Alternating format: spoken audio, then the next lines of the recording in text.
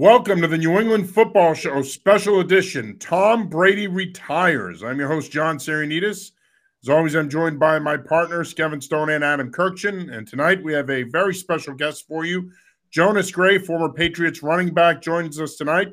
We're going to talk to Jonas and get his thoughts on Tom Brady retiring, Brady's career, Jonas playing with Brady, and get his thoughts on not only Brady's time here in New England, but also what he thought of Brady's time in Tampa. Jonas, how are you doing this evening? I'm doing well, fellas. Thank you guys for having me. And it's been kind of a whirlwind of NFL news in the last day or so. So Yeah. I'm be with you guys. Yep. It really has. It's crazy, and that this league, it's the league that never sleeps, right? I mean that they're literally in the news cycle 12 months out of the year, some way, somehow, they find a way to take control of the news cycle. So, obviously, Jonas, let's just jump right into it. Tom Brady finally announces his retirement. Of course, it was announced over the weekend that he was going to be retiring. Brady's camp comes out, refutes that. His dad comes out, refutes that. The Buccaneers come out and refute that. But he comes out this morning and announces on an Instagram post that he is, in fact, retiring, which is a little bit of a surprise because here we are thinking, all right, he may end up dragging this out for a period of time, but he really didn't do that. I didn't think he would retire a couple of days after the news came out. Were you surprised by the fact that he retired today? Yeah, I was surprised with the timing. Basically, him having to, use so many different sources to refute something that, a few days later he's gonna just say himself. But I think that's Tom. He wanted to kind of have his own narrative to the story and kind of end it on his own terms, and that's what he was able to do. So it's surprising to a certain degree because of the time span. I think during a couple of days, but having the news come out there, getting everybody kind of warmed up to it, kind of seeing the reception he was going to get, I think it made it a lot easier and a lot more real for him, just to be able to say those words or put out that final statement and let people know that he is in fact retiring. Were you surprised that he's retiring, given the fact that he may have had arguably the best season of his career in 2021? Are you surprised that he's walking away and not playing one more year? Because for a long time, he talked about the fact that he wanted to play until he was 45. He didn't do that. Does that surprise you? Yeah, I think as a competitor, it surprised me, just given the fact that what we know about Tom is, he's always in it to win it, and I thought that he was always setting himself. He still had an opportunity to win a Super Bowl even this year, like you were saying. Playing at the highest level, even this season. Having MVP talk throughout the season. If it not been for injuries to Chris Godwin or the Antonio Brown fiasco, we might be sitting here talking about Tom going to the Super Bowl again. So it was actually really, really tough to see him actually give it up, knowing that he had such a great year and had another opportunity to win it. That's a tough pill to swallow. I was curious for sort of your experience as a teammate of Brady's, because people all the time talk about how he leads by bringing the entire team with him. He doesn't just make himself better. What is his leadership style like as somebody who's playing with him? I thought it was big on all the things that you need in the leader. Sacrifice, self-discipline. Taking preparation, very extremely serious. Really just leading by example.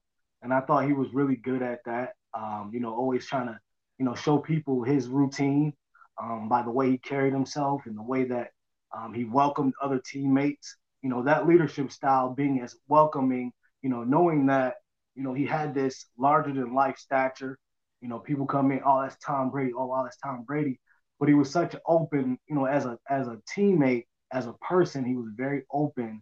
And they gave him the ability on the field to kind of ride you if he needed to, or to expect the best out of you all the time. So I thought that was his leadership style. It was, I'm going to be a real person every single day to you. I'm going to show you how I work, even at the top of my game. and I hope that you can follow. And if you can't follow, I'm going to make sure to get that out of you while as long as you're here, as long as you're a part of this organization, or as long as you're a part as my teammate, so to speak. So he was just big on leading by example. Jonas, the relationship between Coach Belichick and Brady has been talked about ad nauseum for years now. As someone who saw it every day, what was that dynamic like? You said between Bill and Tom? Yes. Yeah, I thought that it was mostly, workman's like. I thought there was times where I could see that, Tom kind of wanted to be seen as a decision maker like Bill. I could kind of see that, that kind of, Tom wanted to be treated as the CEO, just like Bill was kind of treated as a CEO, someone who helped, build the organization. I did see, a little bit of Tom wanting that more, but I also was on the team when, they had just drafted Jimmy Garoppolo, and Tom had just came from a 6 interception game against Kansas City, and everybody was calling for his head. And I remember even then, Bill would, coach him up just like he was any other player. So a lot of it was, there was definitely a mutual respect in terms of, I think I need to be at that stature that you're at in terms of what people see from me. I thought Tom was looking for that from Bill, but there was also that, that great player coach relationship. I think that they never, especially on the field, they never did anything to not show that. Jonas, when you think of Tom Brady, he's this larger than life character. He's certainly someone who you listen to other players talk about him, and there's just so much reverence there. And you often wonder, I mean, does everybody that played with this guy love this guy? But if he was so tough and so demanding, I would imagine that there must have been times when, I don't want to say that grated on his teammates, but if you're not playing at his level, it's hard to get to his level. But was that tough as a teammate to have to live up to that standard every day? You know what? It was tough to live up to that standard. But at the same time, you knew that standard was not only going to be best for you, but that standard was best for the team. So a lot of times you looked at, anytime he pushed you or anytime he was demanding, that you would all the time see the fruits of your labor. You would get a chance to see yourself making big plays in big games, or playing in the fourth quarter when they needed, or winning Super Bowls. So I thought that, he was really good at, just letting you understand, like, there's a grind, but there's light at the end of the tunnel. I'm going to be this way because your best is required, when we need it. And so I thought that, that was a great way to always be, because that made guys really focus on, all the things they could do outside of, trying to be great for Tom. What can you do to really be great for yourself in order to be prepared to play with a Tom Brady? So, him, that type of leadership style, being on top of you, being demanding, if it was proof in the pudding, so you didn't argue against it. I'm curious about his competitiveness. It is legendary, like everything else. But did it ever come out in strange places, like in the locker room or playing cards or anything like that? Or was he really somebody that knew how to turn it on and turn it off? No, I think for the most part, he was always competitive. Even in terms of running to or walking throughout the building, just getting to the next place. He was always trying to get there and being where he needs to be at before anybody else. So you kind of always knew what his routine was.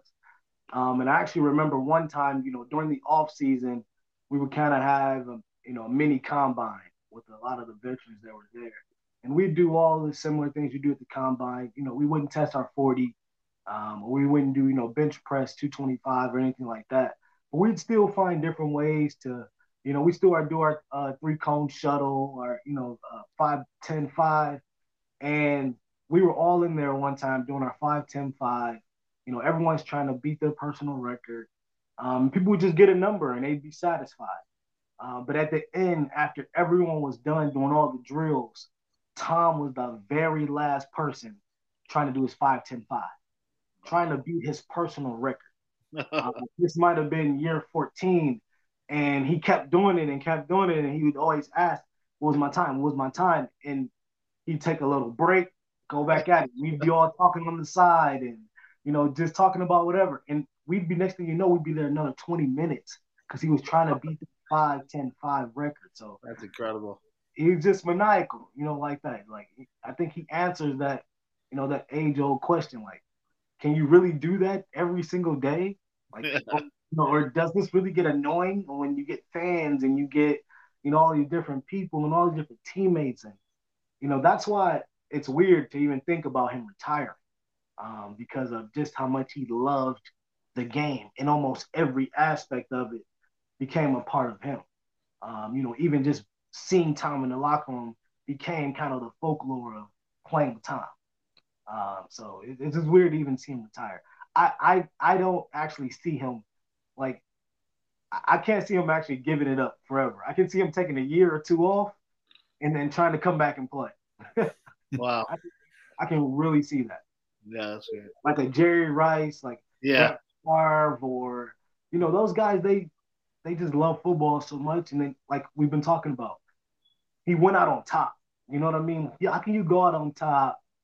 I can see, like, just think, maybe if there's like some expansion team in a few years and he has some ownership, I can see Tom deciding to put it back on, playing a couple seasons or playing a season or something, just to, you know what I mean? Just to get back out there. I can't see him.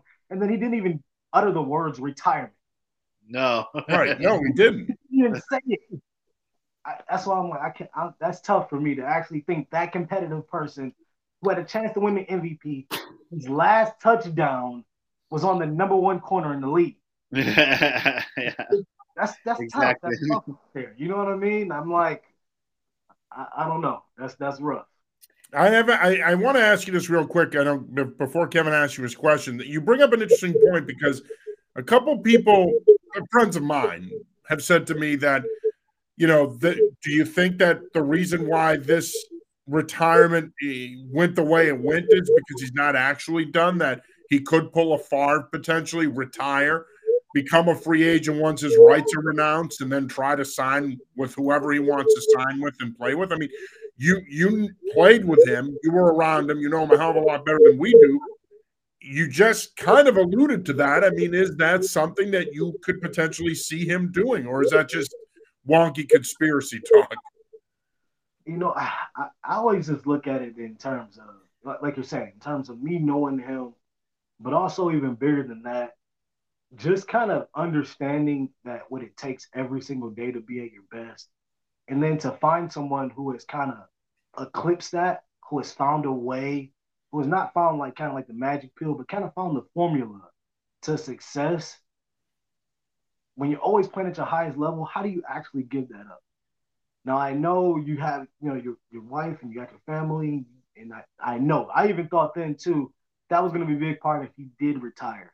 But after a year, after two, when you're getting on her nerves about different things that you want to do, and, different things that you can't find drive with, like football gave you. That's when you, just like just like Michael Jordan did, you get into ownership. Then next thing you know, you want to play for the team that you might be owning. And it's like, I can really see that happening where if it's the right opportunity, he's a free agent, maybe it's a year down the road. He's had a chance to be around his family. He's coached a few of his kids' teams. I mean, even Phillip Rivers floated with coming back. Mm-hmm. You know what I mean? I just, and it was a lot of the same reasons. He left still playing at a decently high level. Not your normal Phillip Rivers level, but enough that where people would give him an opportunity, especially, in the middle of the season, towards the end of the year, if he has some ownership with the team, or, I mean, even Peyton came back. I know his neck injury is a little different, but, I can't see those guys that are like the very best at what they do. You had to literally almost drag Jerry Rice off the field. It was pretty much like, Jerry, you can't do it anymore. You got to stop playing. Yeah. And Tom, like I can see his family playing a big part in why he wanted to do this, and that's kind of why it was kind of forced upon him, in a way, because he didn't even, like I said, he didn't even utter the words retirement. I can definitely see him coming back in a year or so. Jonas, Josh McDaniels just took the job with the Vegas Raiders. He was probably one of, if not the biggest constant, during Brady's career. How helpful and how much does Brady owe some of his success to Josh McDaniels? I think a lot. I think Josh was really great at really playing to Tom's strengths, and they kind of really worked great collaborating and coming up with new ideas, and they were just really a great marriage between the two. They were speaking a lot of the same language. He knew a lot of Tom's strengths and his favorite plays, and he was really great at also getting the strengths out of offenses that weren't as great. So that's how that Josh has something to do with Tom's success, because they never had all the top receivers. Most years they even had different running backs coming in and out, different tight end combinations, and he always found a way to make it work. And he was really one of those standard bearers, just like Tom was in terms of that Patriot way. Josh was just as much a stable in terms of you feeling like you always had a shot to win because you had Josh McDaniels. You felt like that because you had Tom. So he definitely owes a lot of success, and I really honestly think I've had a lot of coaches play on 4 different organizations, and Josh is one of the smartest coaches I've ever been around, without a doubt. Jonas, we see all the highlights of during games with Tom Brady, and we see him talking to the offensive line, trying to get guys going. Don't quit, do this, do that. Is that really what he's like on game day, or is that just that moment when he's on the sideline and he's trying to encourage his guys? Is he constantly like that, or is he more of a cerebral? Was he more of a cerebral? Hey, when we're in the huddle, here's the play call. Let's go get it done. Or was he a rah-rah guy? That's really what I'm asking you here. I think that's a great question. I think he was more of, he kind of felt the pulse and the trigger of the team.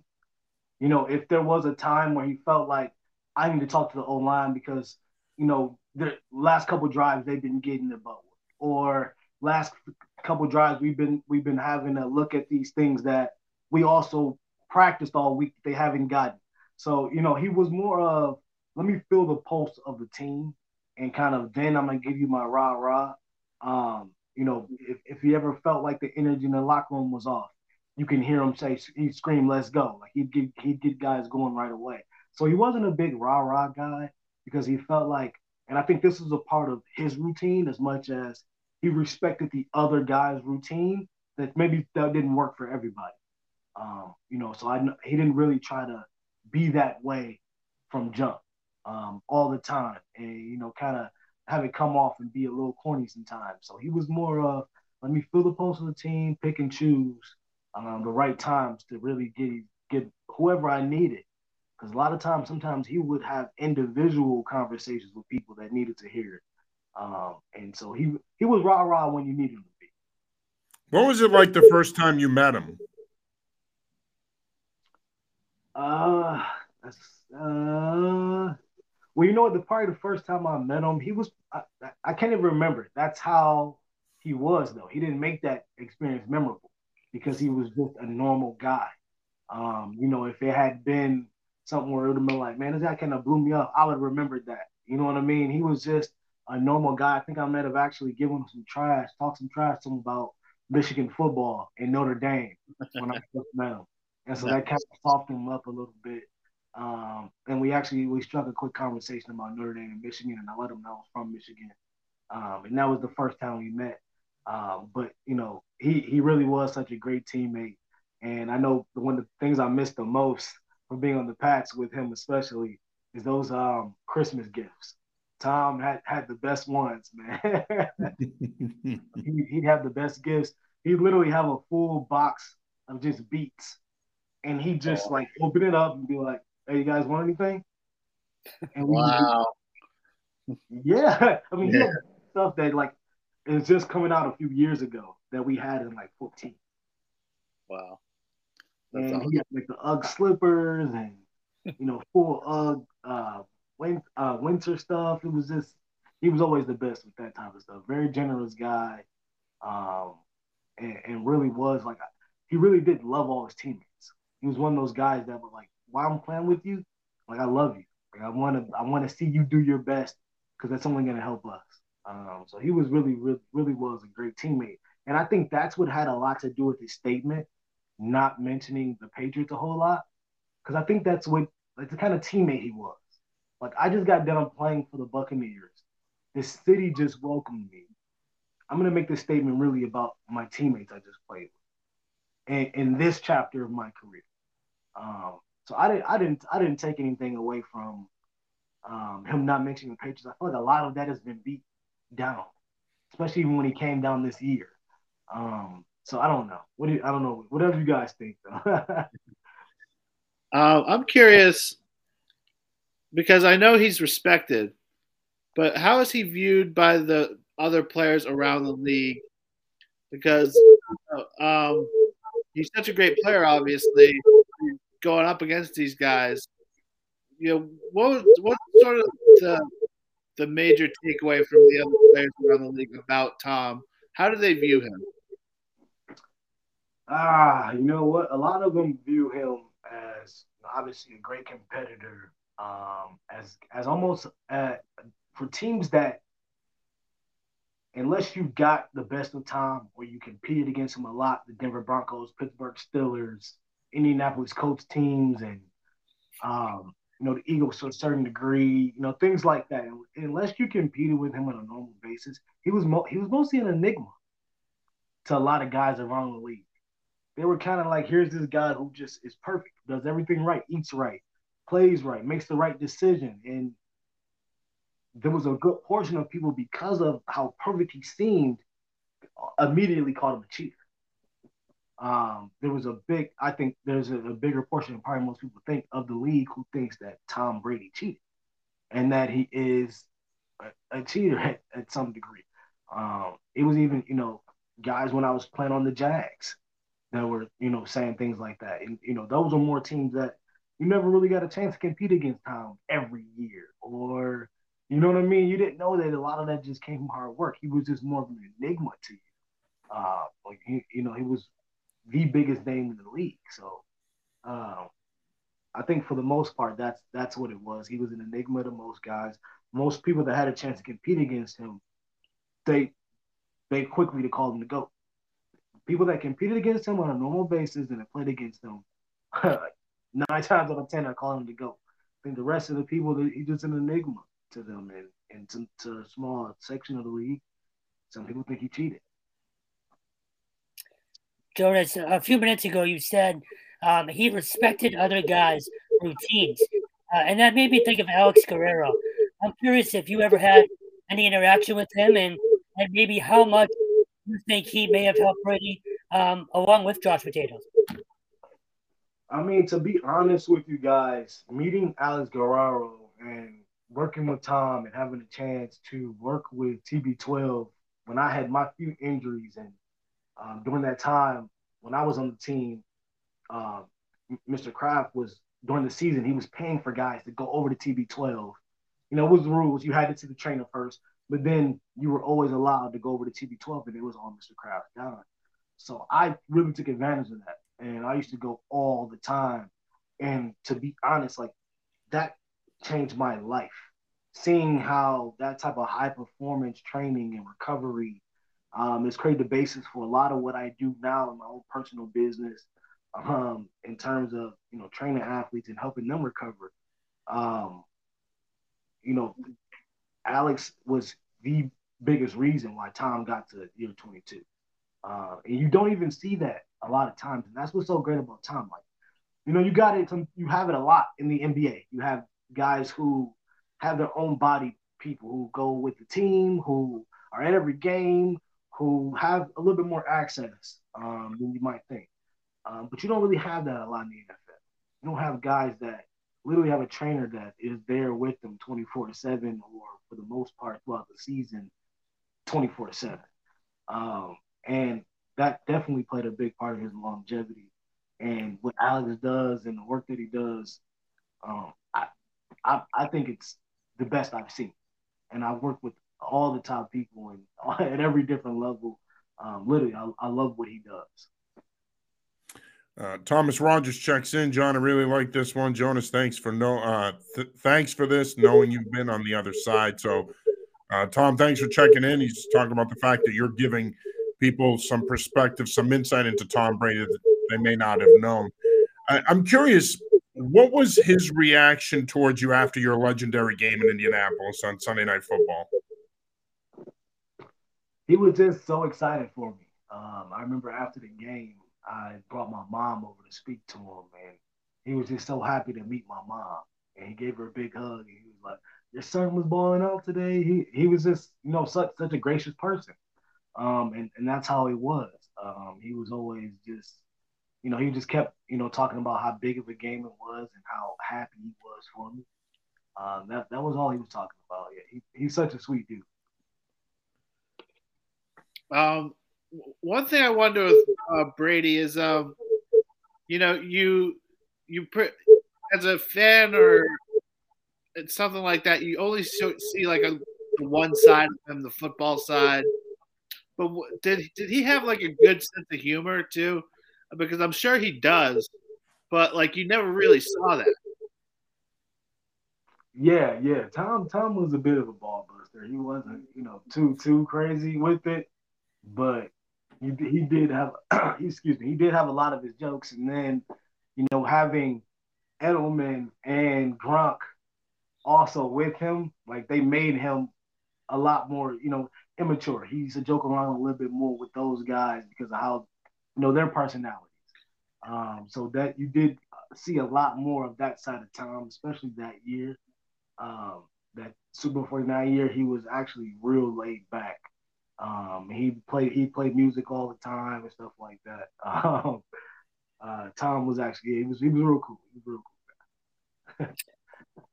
Jonas, that 2014 season was sort of the reboot, the second part of that dynasty, but it wasn't guaranteed that was going to be, the way things worked out. That was obviously a stressful year with Deflategate and all that. How did he kind of manage everything swirling around him, and what did you learn about his, his composure?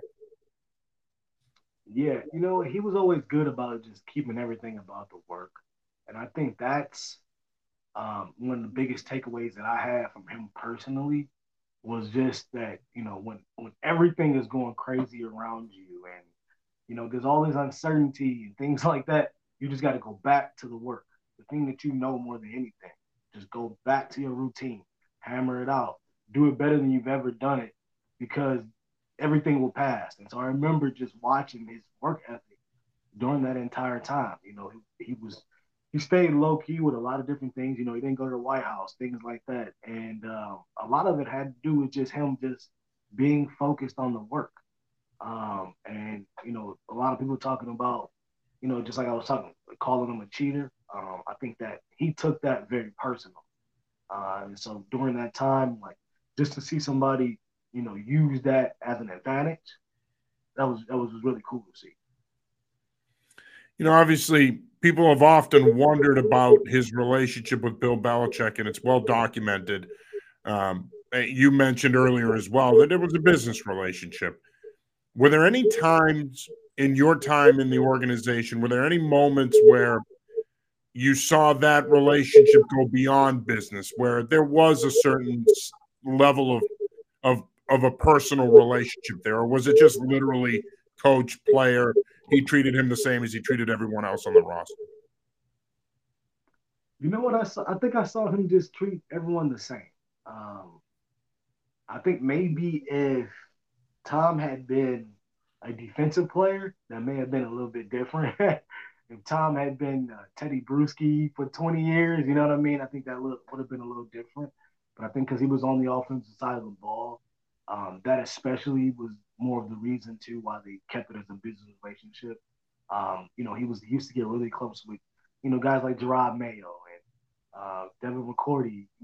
So I can imagine if he'd been on defense, maybe he would have, seen that crossed a little bit more in that end. But for the most part, they were just mostly, like you said, a business relationship.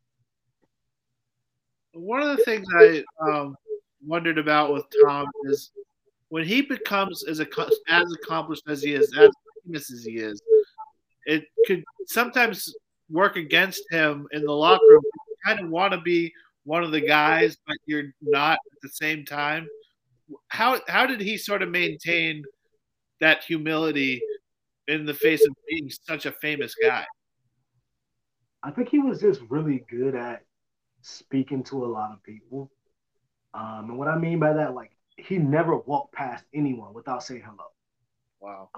And I think just some of those practices that he had in terms of meeting new people and, trying to seem down to earth. As soon as he saw people, he would say hello. People would ask him for random things all the time. There'd be practice squad players that come up to him and say, "Man, can you sign my helmet?" You know what I mean? Hey, can you sign this for me? Hey, can you FaceTime my mom? And, things like that. Yeah. And he would be always open to it. And that's why I was like, it's so weird that, a lot of times people ask you, one of the first things they ask you if you play for so long. And I played my 6 years, and people always say, did it ever get boring or did it ever get annoying when people call you a lot or text you a lot? And I just couldn't imagine for him. You know what I mean? Like, and he never showed that got annoying.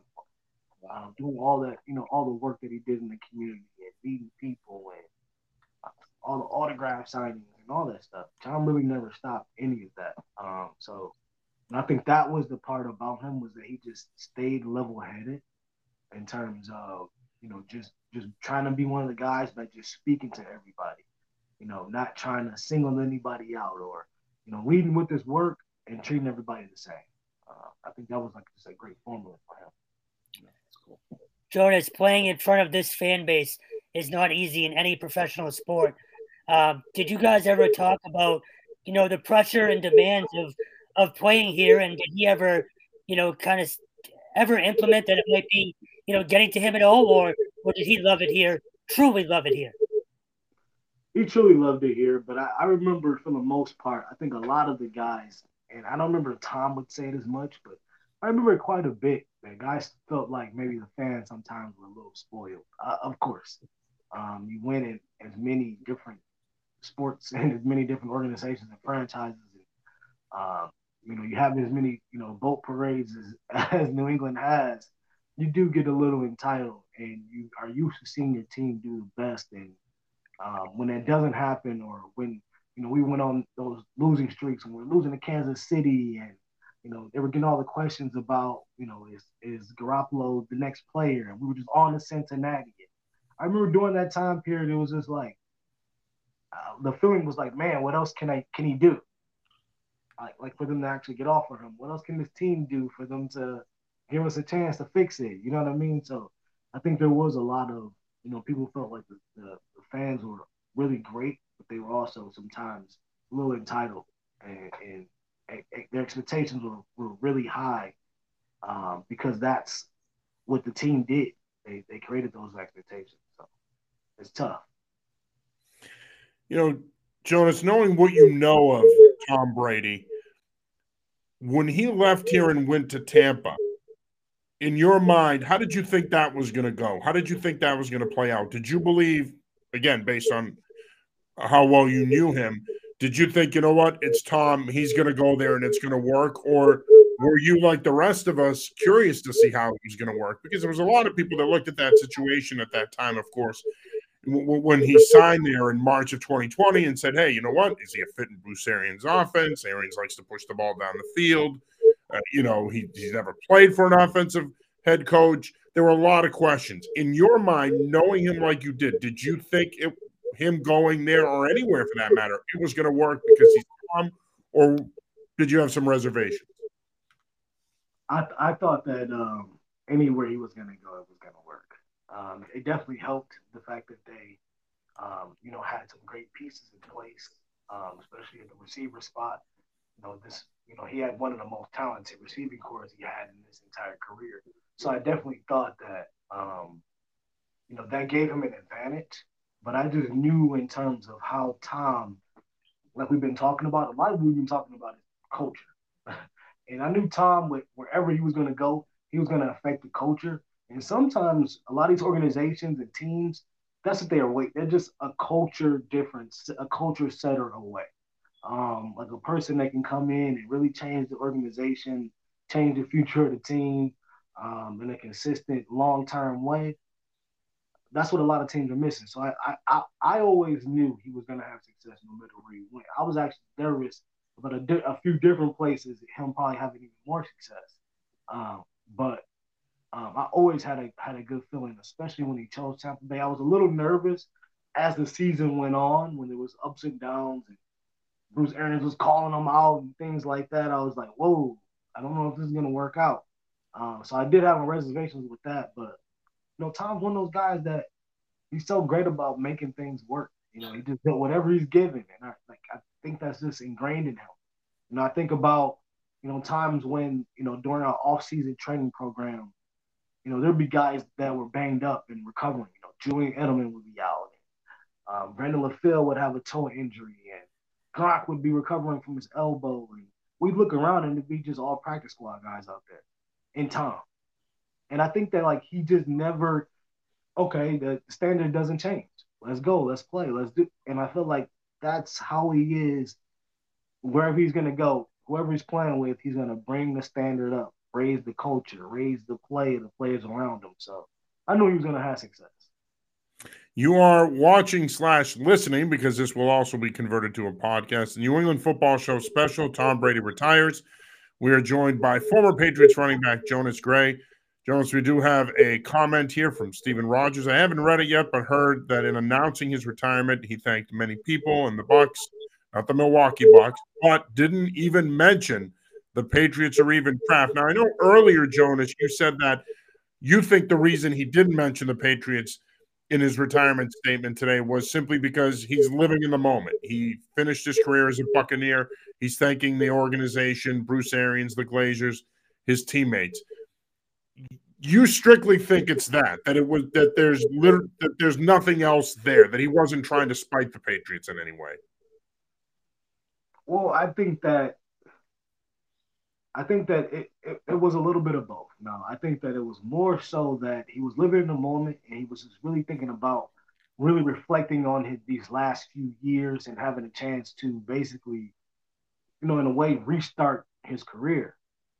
So I think he was just reflecting on that. And so I think that's why he, just addressed really just the Bucks.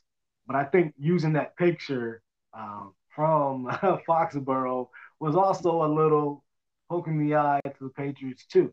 I think in that reflection of what he's gone through in those last couple seasons and going to a new place and kind of restarting and resettling himself, he started thinking a lot about the things that maybe frustrated him about the league. And so I think that's why he, part of it was I'm living in the moment, but part of it is on purpose. I want to let them know I'm living in the moment. And I'm thanking the team that took an opportunity on me, the town that welcomed me. So I think it was more of that for him to kind of give them their own special shout out. Because I feel like there's going to be a lot of time to reflect on his time with the Patriots, and there'll be ceremonies and there'll be, a lot of things for him in terms of the Patriots. I think he was just, giving way to someone that gave him a home temporarily. So just to recap, you felt that people around here, to a degree, that the reaction in general nationally might have been a little over the top, and I do agree with you. But at the same time, I think and I think you make a valid point. I'm with you all the way that he wanted to thank the Bucs in that moment because that's who we finished with. But it's also interesting to me that you think that, you know what, he might have also kind of been, taking a little bit of a jab at them. Why do you think that's the case? If you had to guess, obviously you weren't around his last year here, but why do you think he would take a jab at them? Is it just his competitive nature because he didn't finish here? I think it's just part of just the reflection process. I think, once he started thinking about what kind of got him to that point, what kind of got him, both to Tampa Bay and what he's, kind of accomplished on his own, and winning a Super Bowl, I think that was kind of like his final saying, like, I did it on my own. Not necessarily I did it without you guys, but I did it on my own. And I think that was more of his kind of last point, to have that picture be when he came back to New England. I think that was his last point in making that. I was able to stand on my own 2 feet. And in retrospect to the other guy that they compare him to, he was able to stand on his own 2 feet. And I think that's what he's saying. When you reflect on your career, you think about things that, maybe decisions that you didn't make the best, but then you start thinking about things that you did do when you did put your best foot forward and you maybe wasn't given as much credit. So I can see maybe he was a little frustrated with that as well. Now, this is maybe a little off topic, but I think you have one of the coolest hobbies out of any NFL player that I've talked to, in that this stand-up comedy. And now I have a friend that has tried it. He said the first time he went on stage, he basically had a panic attack because that's how intense it is. What's it like being in front of an audience like that and cracking jokes? It's got to be very difficult. And how have you grown as a stand-up over the years? You're right. I mean, it is tough to go on and to not know, you know what I mean, the reaction you may get, or not know what the crowd is going to be. Sometimes you get a chance, because sometimes you may sit around in the crowd before you go out there and get a feel of your energy. Sometimes you're backstage and you can maybe just hear the crowd, so you don't know what the demographics are necessarily. If your black and white joke will necessarily hit with with this type of group. So you start, that is nerve wracking in that point. But a lot of times when you can be comfortable, and try in your comfortability to kind of invite the crowd in. What I mean by that really is just maybe talk to somebody in the crowd. Maybe just have a small conversation, like, where you from? You from here? And then strike up a quick conversation to invite them, to make them a part of the joke. That's one of the things I started doing, is just, really just being a part of the crowd. That loosens me up. That gets my first couple of jokes going. But my very first time ever doing it, I did an open mic night. I was 17. I wasn't even supposed to even be in a bar. I had a fake ID. I had a fake name. And I bombed my first couple of jokes too. I think I was talking about the little small rappers in like Orbit Gum, how it's hard to get them out. And like nobody laughed. And I remember I was just up there like, it's really hard. And right here, they kind of gave me some gum. I'm like, I'm telling you, so it's funnier for me. So you find a way to get through it, and you hope a couple of your jokes hit. You know what I mean? You just, as long as you can get a 2-3 good laughs off a good couple one-liners, you feel like you accomplished something. Nice. That's great. Well, Adam just gave me a tough pivot, but I got one more football question for you. And you mentioned the Kansas City game and on to Cincinnati. There's been a lot of stories and hearsay about the relationship with Jimmy G and Brady. We've heard stories that he wouldn't even let him in TB12. He had the doors locked. Just what was that relationship like between those two? And was there any animosity, or was it just friendly competition?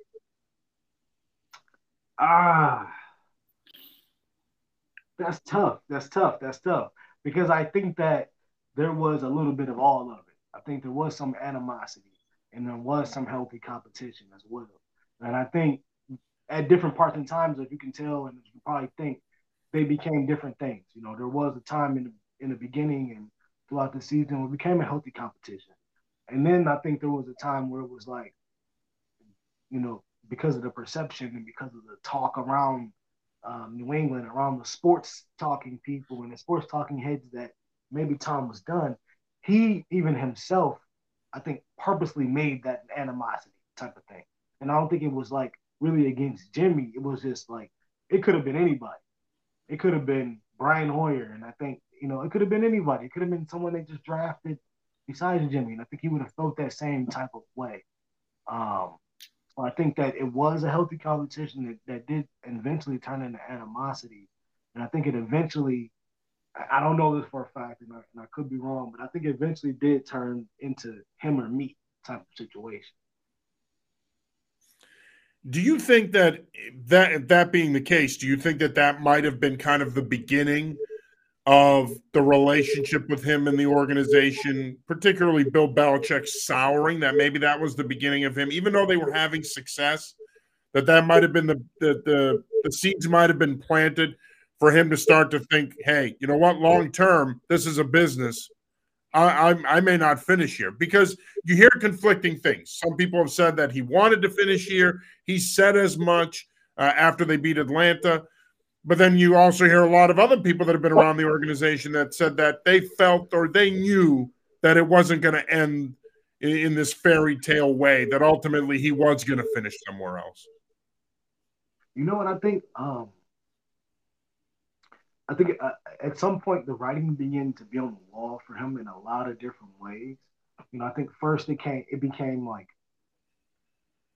as he got older and he started to kind of understand the front office side of the business, because a lot of times I think, and this is just me just, kind of being in Tom's head probably more than I am, or trying to think I know him better than I probably actually do. But I think at the beginning, he didn't really have a whole lot of front office experience. So he kind of looked at it as this is a cutthroat business. Sometimes you lose guys, sometimes guys stay. But then as he got a little bit smarter, he's like, why are we letting this guy go? Why are we letting this guy go? And very similar to kind of the Aaron Rodgers thing, we letting Akeem Talib go. We're letting this guy go for no money. We're cutting deals here. I have no receiver here. And I think of, that, him understanding that he didn't have as much say with the front office and decision making in terms of personnel. And then, as we got later on, down the road, after the whole thing happened with Alex, it was like, I don't have the type of respect that I think I deserve here. I can't do anything I want in terms of personnel. A lot of my good friends, they've been gone, they've been treated badly, they've been released and dumped by the wayside. Like I've seen guys that I thought we could have kept leave. Of course we've all done it for winning, but was there maybe another way we could have done it? And then, my best friend, a guy who, to actually take him away from the building and the way that, he operates, it actually stops my routine. And, this whole time I've been talking to you guys about Tom's routine.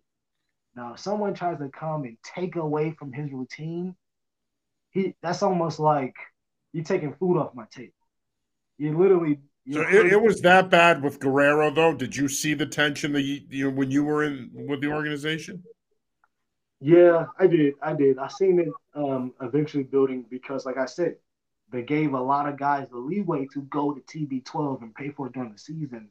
And a lot of the training staff, not that they disagreed with what was going on, but they didn't always, the plans weren't always, and the goals weren't always aligned.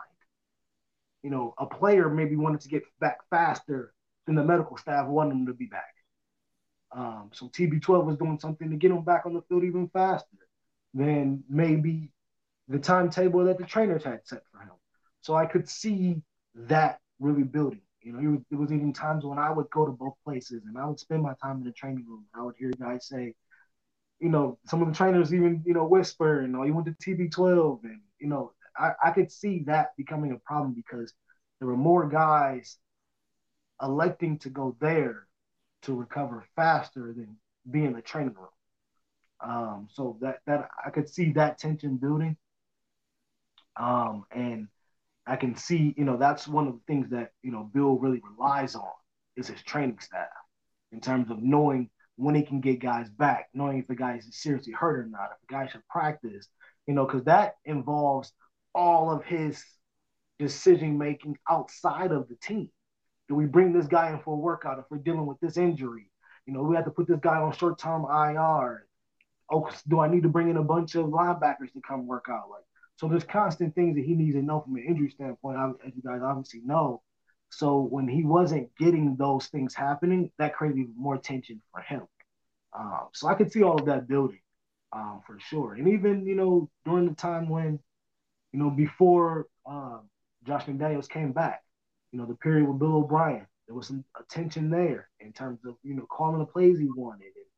And when you're that stature, and like eventually the respect thing becomes a big thing for you, because you can't do anything personnel wise, or when you do, you maybe don't get it the way you want to. And then you had Bill O'Brien yelling and screaming at him in his face, and that's a whole respect thing. And then you come down later, and then Alex Guerrero, his best friend, who he gives a lot of credit to, his business partner, is no longer allowed to have the access that he's always had. And now Tom's having to change his routine to try to make sure that everybody's happy. So what does he got to do now? He's got to go down to TB12 every time he wants to get workout, like he wants to get worked on.